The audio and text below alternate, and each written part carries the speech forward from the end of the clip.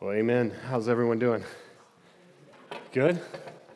Good. Hey, well, we got some work to do today. So Luke chapter 2 is where we're going to be at. So if you have a Bible, and I hope you do, you can turn there or turn your phone on to Luke 2 or your iPad or whatever the case may be. We got kind of a big text to cover this morning. So I asked what your strangest Christmas tradition was. Anyone want to share what that is? Anyone? No one. Okay, well, I'm going to share a few with you. So for us, the Oshman family, we've spent some time living in Japan and in the Czech Republic. So we've been exposed to some strange traditions I'll share with you in a second. But for us, it just kind of, we took it on from some of the other missionaries there. Christmas Eve, we eat Japanese curry. So, nothing says Christmas like Japanese curry. But that's our thing. But in Japan, do you know what they eat? Well, so in the 1970s, Japan was turning their attention to the West, and they wanted to, as much as possible, take on American culture and all that. And so they saw Christmas, and they've embraced it. They've embraced not Jesus, but they've embraced Black Friday now. They've embraced a lot of Christmas trees and Santa Claus. They love all that. But in November of 1970, Kentucky Fried Chicken ran an ad in Japan called Kentucky Fried Christmas. And on Kentucky Fried Christmas, they convinced Japanese people that that's what Americans eat on Christmas Day. And so Japanese people love Kentucky Fried Chicken on Christmas Day. It's too late now if you wanted that in Japan because you had to order that weeks ago because there's going to be lines out the door. It's crazy, Kentucky Fried Christmas. Somehow, kudos to the marketing campaign of KFC on that one. But then we moved to the Czech Republic, and I'll describe what some of their traditions, which have a much richer, deeper, at least in the past, history of Christianity, and yet those traditions that have now come into what's known as the most atheist country in the world is totally disconnected to any idea of Jesus and the Savior. Well, not totally disconnected, they just don't see the connections. And so they have what I'd call the good, the bad, and the ugly in terms of Christmas traditions. The good was we arrived on December 17th, into the Czech Republic, and one of the elders' wives brought us about 5 pounds of Christmas cookies that she had been working on for weeks. They just have this massive production in their kitchen, and they are the best Christmas cookies ever. Now the ugly or the bad, I don't know which category this falls in, is if you were to go to the Czech Republic now and go to any town square, you're going to see giant tubs. And in those tubs, they're going to have their Christmas Eve meal. Do you know what their Christmas Eve meal is? Carp. Yeah, like the dirt fish, garbage fish of our ponds. That's the tradition. You can Google it, Christmas carp, Czech Republic, and sure enough. So you can go down there now, like Red Lobster, pick out your carp for your meal for the family, and then you can get it chopped up there, and there's blood on the streets. Or you can do what most people do. They put it in a trash bag full of water, take it home, put it in their bathtub, and let it swim around for a few days, let the kids pet it. And no joke, so we just arrived. The pastor of the church we were partnering with invited us over and go into their apartment with their one bathroom, and in their tub, a few days before Christmas, is a carp. I'm like, you guys don't shower? Or you shower with this thing? I don't know. And the kids are like picking it up, and it's flopping around. And I'm like, okay, that's weird. But and then they don't set up their Christmas tree like in November like us. It's a Christmas Eve thing. So they put it up real quick, throw all sorts of gaudy tinsel on it and some lights. And as they're eating their Christmas carp, one of the parents or uncles or one of the people will sneak out of the room because you know who brings Christmas presents under the tree in the Czech Republic? Not Santa Claus. We'll get to him in a minute. It's not Santa Claus. Someone will sneak out, they'll put the trees, and a bell will ring, and that will be the note to the children who are eating their meal in the other room that the baby Jesus had just come and brought presents for everybody in the Czech Republic. He's like Santa Claus / Jesus. That's who brings the presents. So it's kind of strange. And then maybe the bad. So we have St. Nicholas, they call it Mikuláš. And on Mikuláš will come, and he's kind of, I was talking to my kids about this, and I said, describe that to me again, because he's now an angel, and he carries around, he's like the chief angel, and he carries around the book of life. And with him comes some other angels. And so he might be the mayor of the village or some older students, and they'll be dressed as other angels in white and wings and gold sash and all that. And they'll come into the classroom, but that's not all who will come into the classroom, because they'll have other adults from the town center or other older students. They're dressed up as demons, and they've got chains, and they're like smacking the wall, and they're like terrifying the kids. And so the kids now have to sing a song or recite a poem in Czech about Mikuláš. And my daughter Hannah was saying, I think they gave me a pass, because if you don't sing the song perfectly, or if you grumble, or if your name's not written in the book of life, guess what? The demons come, put a bag over your head, take you out of the classroom, and lock you in a closet. I'm not joking. First graders, this is what they do to them. And all the kids whose name is in the book of life get chocolate and oranges and all that stuff. And so it's quite a terrifying thing. And yet there's this massive disconnect. Like my kid came home. They went to public school in the Czech Republic. They had drawn a nativity scene in public school. And yet, no one knows why we're filling in this, like why we're coloring this thing. And so in the Czech Republic, another friend of mine who has a church, he went and did a man-on-the-street interview, and just to kind of get people's ground-level assessment of what Christmas is about. And they asked this guy, and a very common curse phrase in the Czech Republic is Jesus, Maria, Joseph, which means Jesus, Mary, Joseph. So if you don't know something, you're like, oh, Jesus, Mary, Joseph. I don't know. Like that's a curse phrase. But they asked him, do you know who the parents of Jesus were? And he said, Jesus, Mary, Joseph, I don't know. And you're like, are you serious? But that's where the spiritual blinders, the disconnect was. And same thing in Japan. I remember writing a sermon in a busy Starbucks one day, and they love all things American. So Japan's Starbucks is pumping in, everyone thinks Starbucks worships Satan. Well, not in Japan. They're pumping in Christmas music, like what we just sang, like gospel-focused Christmas music is coming through the speakers. I'm writing my sermon, and I just stop for a moment, and I'm like, oh my word, the gospel is being proclaimed, but no one knows it. No one cares. This is just the jingle of the season.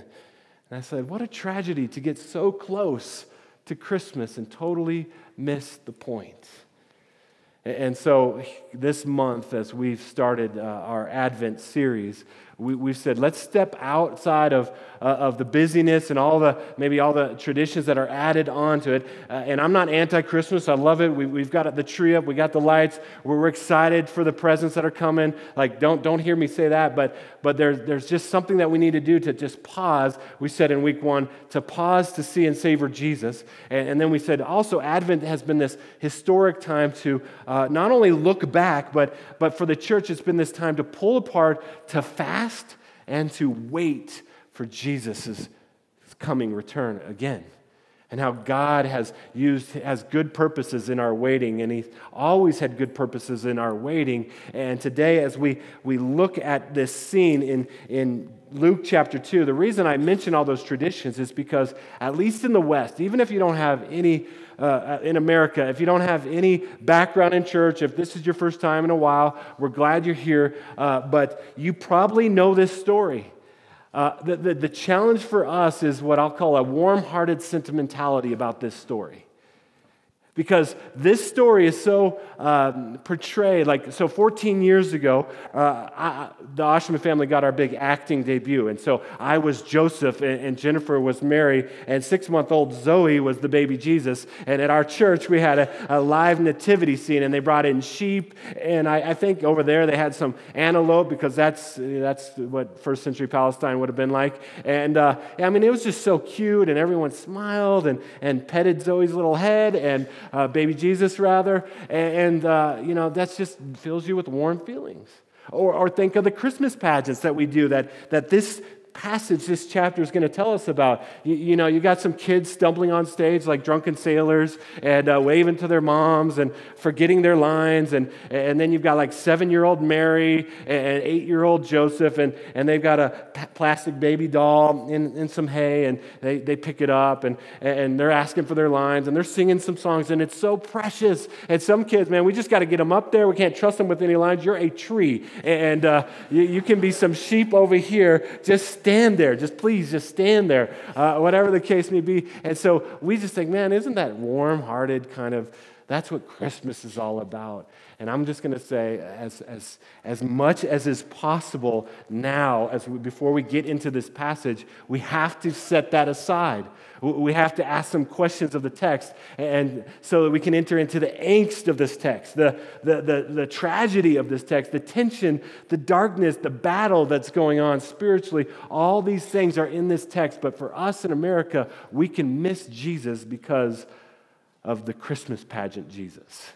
And that's not what's going on in this text. And so, again, by the power of the Holy Spirit, we just want to use our imagination to step into the story, step into the tension, and ask the question, why does Christmas exist?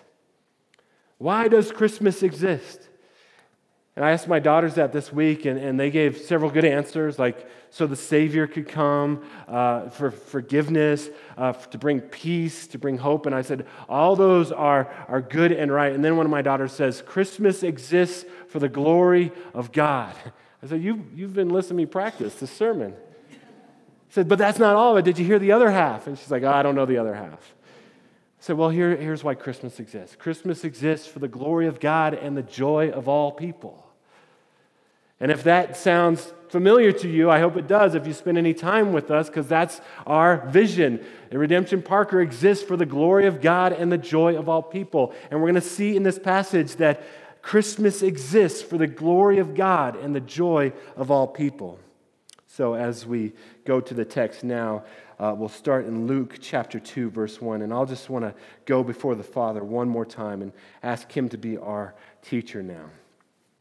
Father, pray, Lord, that as we open your word and as we come to a very familiar text, that somehow, by your grace, your Spirit would give us eyes to see and ears to hear what you're saying to the church today through your word.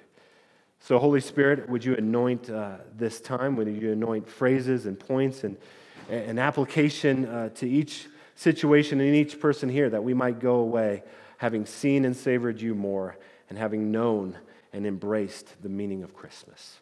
We ask in Jesus' name. Amen. Amen. Well, there's 3 paragraphs that we're going to look at here.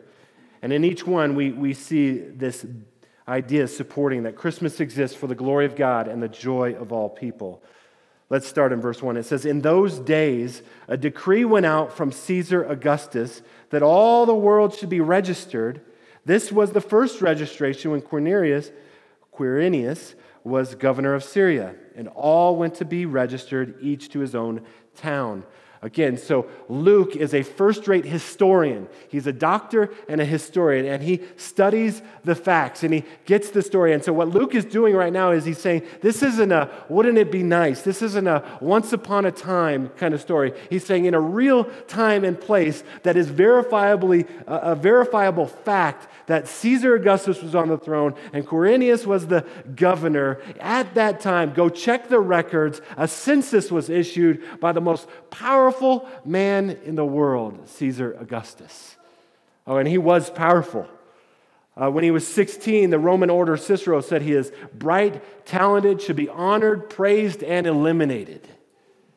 But one by one, he eliminated all of his enemies, and by the year 26 BC, he was named by the Roman Senate Caesar Augustus. And every year we mark his life when we get to August on our calendar. That's how powerful he was. He was known as the King of Kings and the ruler of rulers. He says, my peace I give you. And it was a kind of peace. It was known as the Pax Romana, or the peace of Rome, that Rome had so extended itself that within the borders at least there was peace, but it was a bloody kind of peace and an expensive kind of peace. And so he gets an idea one day and he says, I need to figure out who's in my kingdom so I can raise some more taxes. And so this is the real historical setting in which this starts. But there's a problem. Verse 4, Joseph also went up from Galilee, from the town of Nazareth, to Judea, to the city of David, which is in Bethlehem, because he was of the house and lineage of David, to be registered with Mary, his betrothed, who was with child. Now, we know that from the Bible, we know that child is Jesus. And Jesus is conceived up in Nazareth by the Holy Spirit. He's hanging out in Bethlehem. Think here to Fort Collins, about 90 miles north. And all of a sudden, there's this prophecy, though, that from 500 years ago, from Micah, that says when the Messiah comes, he's going to be born in this little out-of-the-way, insignificant little town with maybe a population of 500 people named Bethlehem. Let's just look at that passage real quick. It'll be on the screen. Micah chapter 5, verse 2, and here's the prophecy of Micah. In the middle of all this, if you read the whole book, it's in the middle of God saying he's bringing judgment on the Israelites for abandoning him. But in the middle of this, there's hope. And we see it in Micah 5:2. But you, O Bethlehem Ephrathah, who are too little to be among the clans of Judah, from you shall come forth from me one who is to be ruler in Israel, whose coming forth is from of old, from ancient days. Therefore, I'll stop right there. So, it says that the Messiah is going to become, but his history is from ancient days, meaning he's eternal, and he's going to come to Bethlehem. But Jesus and Mary and Joseph, Jesus in the womb is not in Bethlehem, and the most powerful man in the world, if you asked anyone at that time, who's the most powerful, they'd point to Caesar Augustus. But Luke is raising a question in the reader's mind and in our mind. Well, who really is in control here? Was God up in heaven, was the Father in heaven thinking, man, I really hope someone comes through for me. I don't know how I'm going to get Jesus down 90 miles to fulfill that prophecy I sent through Micah. No. See, everyone would think that Caesar's in control, but here's what you see automatically right away, that God is in control. What you see is in Christmas, it reinforces the sovereignty of God, that God is sovereign. This week, R.C. Sproul, who was a kind of mentor of mine through the radio, passed away. But what I learned from R.C. Sproul is to have a high view of God's sovereignty and control over all things. I quoted him in my doctrinal thesis for seminary to graduate, and the quote was, "There are no maverick molecules in the universe." And what he meant by that is there is no part of the universe that is somehow outside of God's sovereign control, that he is in control. He's in control of Kim Jong-un and President Trump. He's in control of every nation. He doesn't fret when every 4 years a new election cycle comes up. He's in control of every single molecule that has ever been and will ever be. And so the invitation for us in Christmas is to rest in that. See, we in suburban America live most of our days with the illusion that we're in control because we make choices and they seem to lead, A leads to B, leads to C. And we go to the schools we want, we marry who we want, we live where we want. But if you live long enough, even in the nice, controlled, safety, climate-controlled environment that is Parker, Colorado, a day will come when you'll find out you're not in control. Now, if you don't hold on to that truth before that day comes, two things will happen. Either now, if you think you're in control, you will live a life trying to control and manage everything. You'll either live a life of fear, saying, man, I can't take risks, I can't go out because I've got to preserve my life. Or you'll live a life of pride, saying, I do whatever I want, whenever I want, and things happen my way. But when you understand this truth, this Christmas truth, that God is sovereign over everything, you can rest in that. And when life hits and the doctor's report comes in, or things don't go as you had hoped or planned, you can have peace, you can have hope, and you can have joy, because God is for your good and for His glory, for those who are loved by God and called according to His purposes. So we rest in God's sovereign control. So that's the first thing. It says, and to be registered, Mary's betrothed who was with child, verse 6, and while they were there, the time came for her to give birth, and she gave birth to her firstborn son, wrapped him in swaddling cloths, and laid him in a manger because there was no place for them in the inn. Okay, so again, God is not surprised by this. He's not bummed out that when they went to the door of the inn, the guy saw him and said, well, you have no social standing. Clearly, you have no money to pay for the room. I realize that your wife's pregnant, and I imagine Joseph just pleading with him, please, don't, she's about to give birth. And they had such little standing and such little prestige and status in culture and society. And Bethlehem was overrun by the census. They said, well, not here. And so they go off to the manger and give birth in a manger surrounded by animals, and they lay him in a manger. Because what is God doing? He's saying, when I leave my throne in glory and I come down the ladder, I'm not just going to come partway down. I'm not going to live as an earthly king. I'm not going to live with prestige. I'm not going to be a celebrity. I'm not going to be born into a family of means and ability. I'm going to be born to the poorest of the poor. Maybe at best, Mary's 15 years old at this point. She's a housemaid, think basically a slave to someone. Joseph is a penniless, broke, maybe out of work or just in an internship or apprenticeship kind of first century carpentry work. They've got nothing for themselves. And so this is where God, in His sovereign grace, chooses to enter into the world, and they lay Him in a manger. Well, let's look at the next paragraph. It says, and in the same region, there were shepherds out in the field, keeping watch over the flock by night. And an angel of the Lord appeared to them, and the glory of the Lord shone around them, and they were filled with great fear. So the first paragraph, we see that God's glory is seen in His sovereign control over all things. And now we see another part of the meaning of Christmas, the shepherds. We've talked about this, but shepherds in the Bible, that the imagery gets redeemed. But in first century cultures, shepherds were of the bottom rung of society, right? It's the night crew at Burger King. It's the shepherds. They've got no status, no pull. They were considered perennial unclean. They couldn't come into temple. They were with animals all day. And it, as a job career field, attracted kind of the down and out, the sinners, the thieves, the liars. Those are the kind of people that got these jobs. And they would watch the flock, and if any of their flock went off, that was coming out of their paycheck. And if they were to get paid, they'd just get paid in more sheep. But the thing is, if you were a righteous first century Jew, you were taught that they were probably stole that sheep, so you weren't to buy from them. So there was a systemic injustice going on. So if you got paid in sheep and you needed to buy something, you needed to sell your sheep, but no one would buy your sheep because you were a crook and a thief. Your testimony, along with a woman's testimony, was never permitted in court.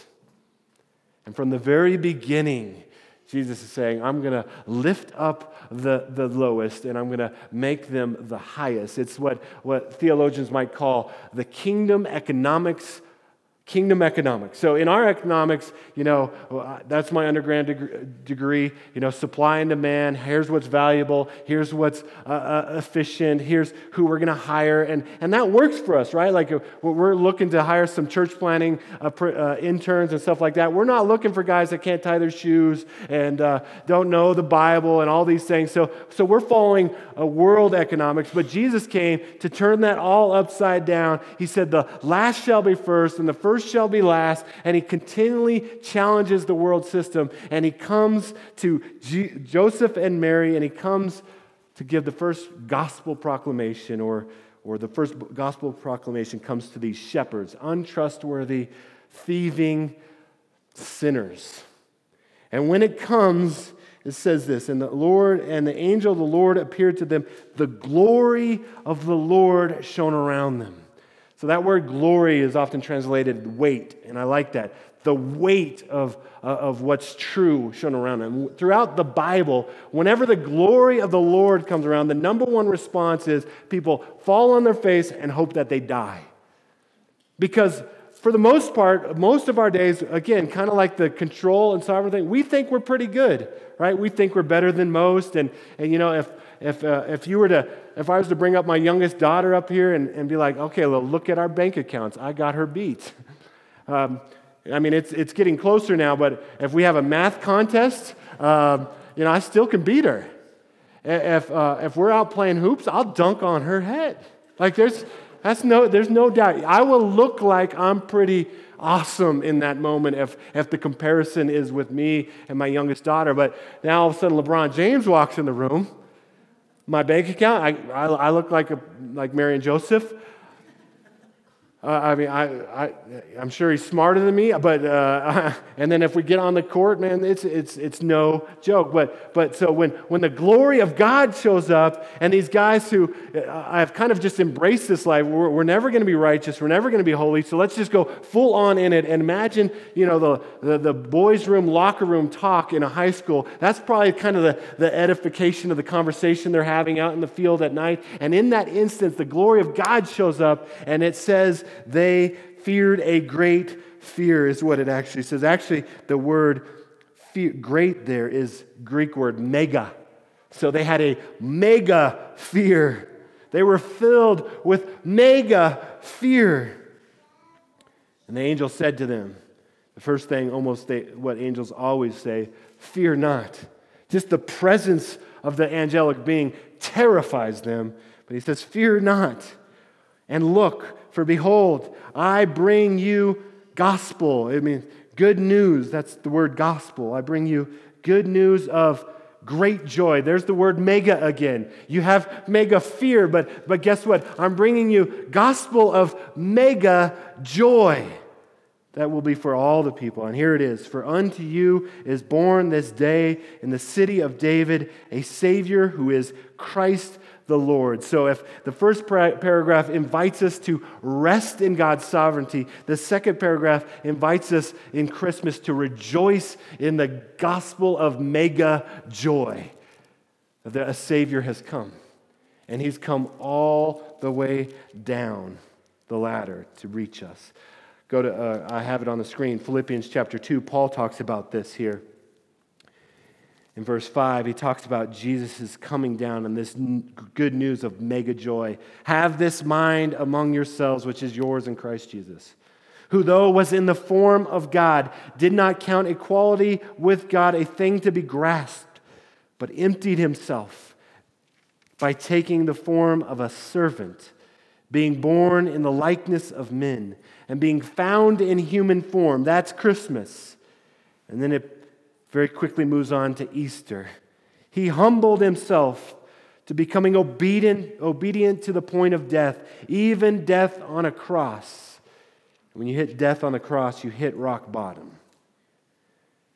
But verse 9, therefore, God has highly exalted him and bestowed on him the name that is above every name, so that at the name of Jesus, every knee should bow in heaven and on earth and under the earth, and every tongue confess that Jesus Christ is Lord, to the glory of God the Father.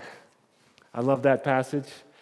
I mean, in a day when we have kneeling controversies, there'll be no controversy in that day. You will either kneel in glad submission to the sovereign God of the universe, or you will kneel in forced submission to the holiness of God and His righteousness.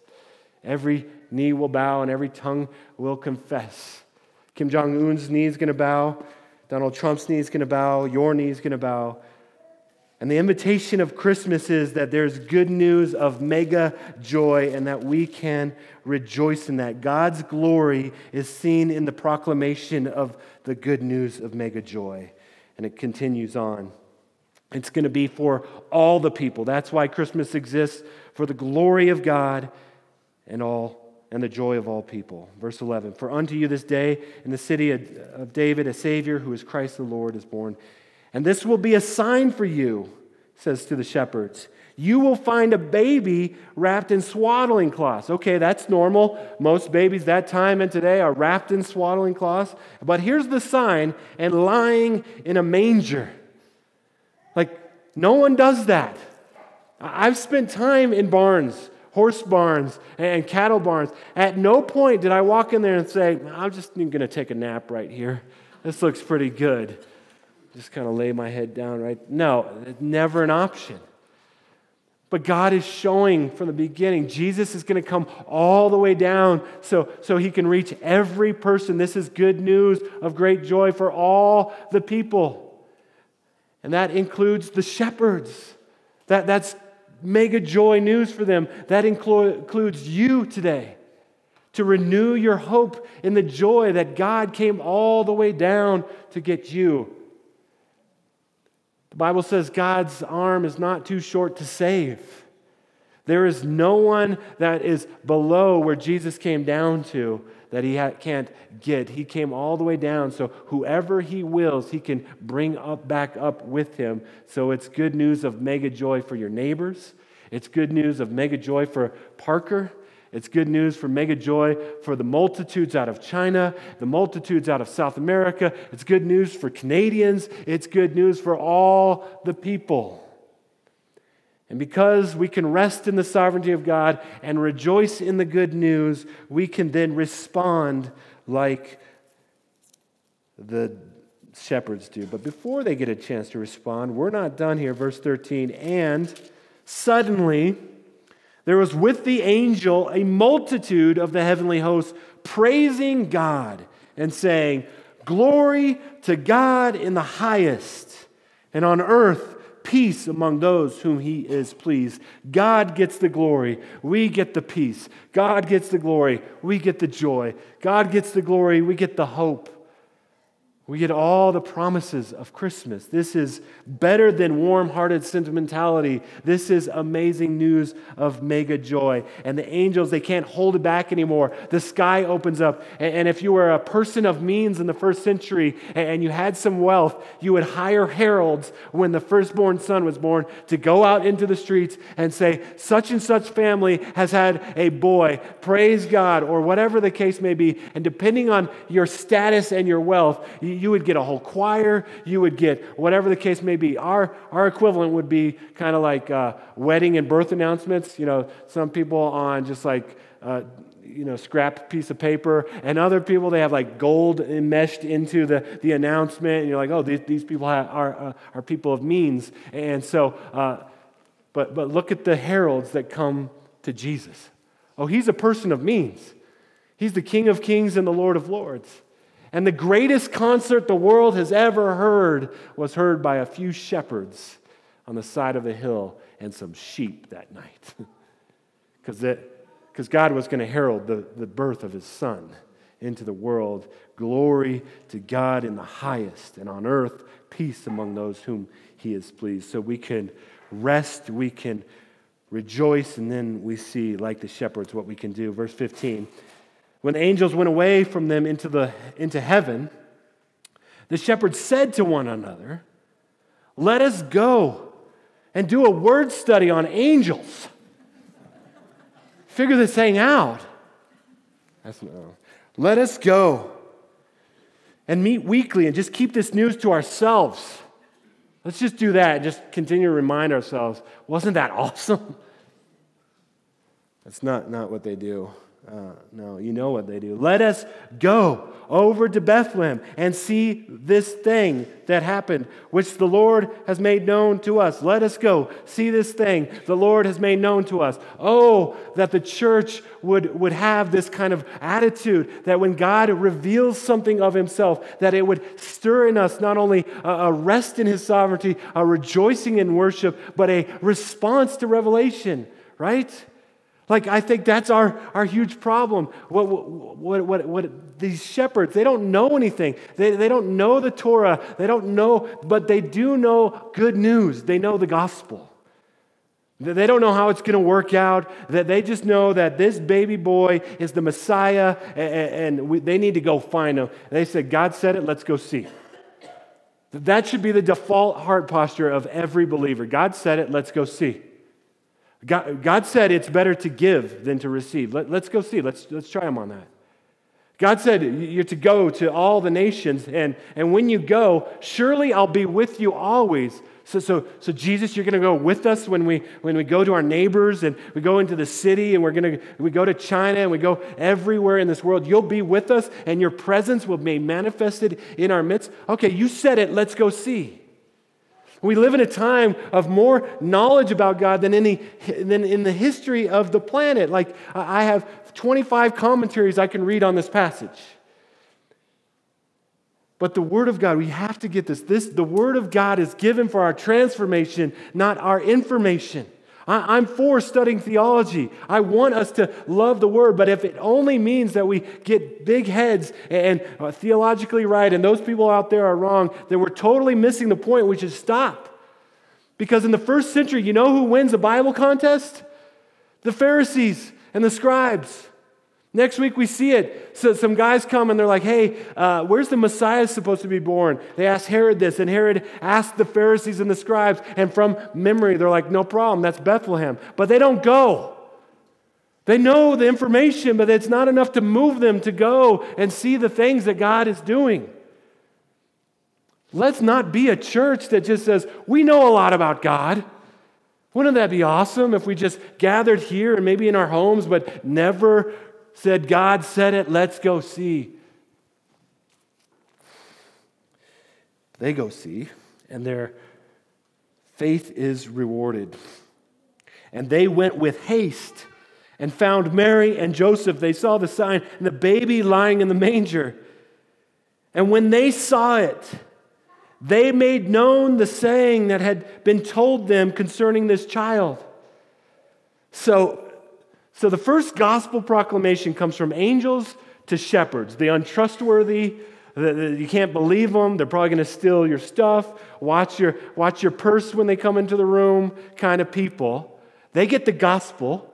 God said it, let's go see, and they're the first people to proclaim the gospel. I know it's true in my life, but it's true in the church that the best evangelists are people that are new Christians. Because they haven't learned that you should probably know more information before you tell anybody. It's a lie that we believe. I think it's from the enemy that is, you can't tell anybody until you have all the answers. You'll never have all the answers. And the enemy wins. Good. You'll never share the gospel with anybody. But they share the gospel. They don't care that their reputation precedes them and that people probably won't believe them. In fact, that's the implication of verse 18. And all who heard it wondered at what the shepherds told them. These are shepherds. The gospel is coming through shepherds. Are we supposed to believe these guys? But someone does believe them. Verse 19. But Mary treasured up all these things, pondering them in her heart. Mary of no status. She didn't have any kind of pride to say, well, I'm better than these guys. She also had some experiences with God, and she's like, well, some things are going on. I know I just had a baby, and that wasn't supposed to happen, and so I'm going to listen to these guys. And so if we are to rest, we are to rejoice, and we are to respond whenever God reveals something to us. You know how much of a miracle it is that anyone would be a Christian in Parker, Colorado in 2017? It's as big a miracle as shepherds on the side of the hill. We don't pray, give us this day our daily bread and mean it. We don't have to, most of us. We have means, we have safety, we have comfort, we have security. We have all the things that are typical means of God to draw people to Himself, so that if you have any affection in your heart, any awareness of God's glory and majesty, that is a gift of God to you, and that should cause a response of worship and rejoicing and of going. And that's what they did. Verse 20, and the shepherds returned, glorifying and praising God for all they had heard and seen as it had been told them. They go back. They're changed inwardly. They're praising God. They're glorifying God. But outwardly, their circumstances are the same. They go back to being shepherds. They go back to being distrusted. But they're changed. They've heard good news of mega joy. They can rest in the sovereignty of God. And they will respond and tell this story probably every day for the rest of their lives. Oh, church, may we rest in God this season. Whatever you're going through, maybe that's the thing that this message is for you, that you need to rest in God. Your plans are not working out, but guess what? God is working all things for your good and for His glory. Maybe you need to be rejoicing. Maybe you're more of an Eeyore than a shepherd that is rejoicing. Maybe you just need to say, this is a season where I can embrace good news of mega joy. And all of us that have seen God reveal Himself, whether it be through His Word, the proclamation, the songs, or even as we come to this table, may that cause us to respond and being gospel heralds as the shepherds were. To that end, I want to pray for us, and then we'll come to this table together. Father, I thank You for Your grace to us, God. God, we have been given so much that it so often can blind us to our need for You. But You came all the way down and You said, the first shall be last. Blessed are the poor in spirit, for theirs is the kingdom of God. God, the only requirement is to recognize our spiritual bankruptcy. And the only way we can do that is by Your grace to us. And so open our eyes to that. And Lord, even as we turn our attention to this table, it's another time to just assess Your gospel in our lives, to come to this table. So Father, give us rest, give us joy in our worship, and give us a response that honors You. We ask in Jesus' name. Amen.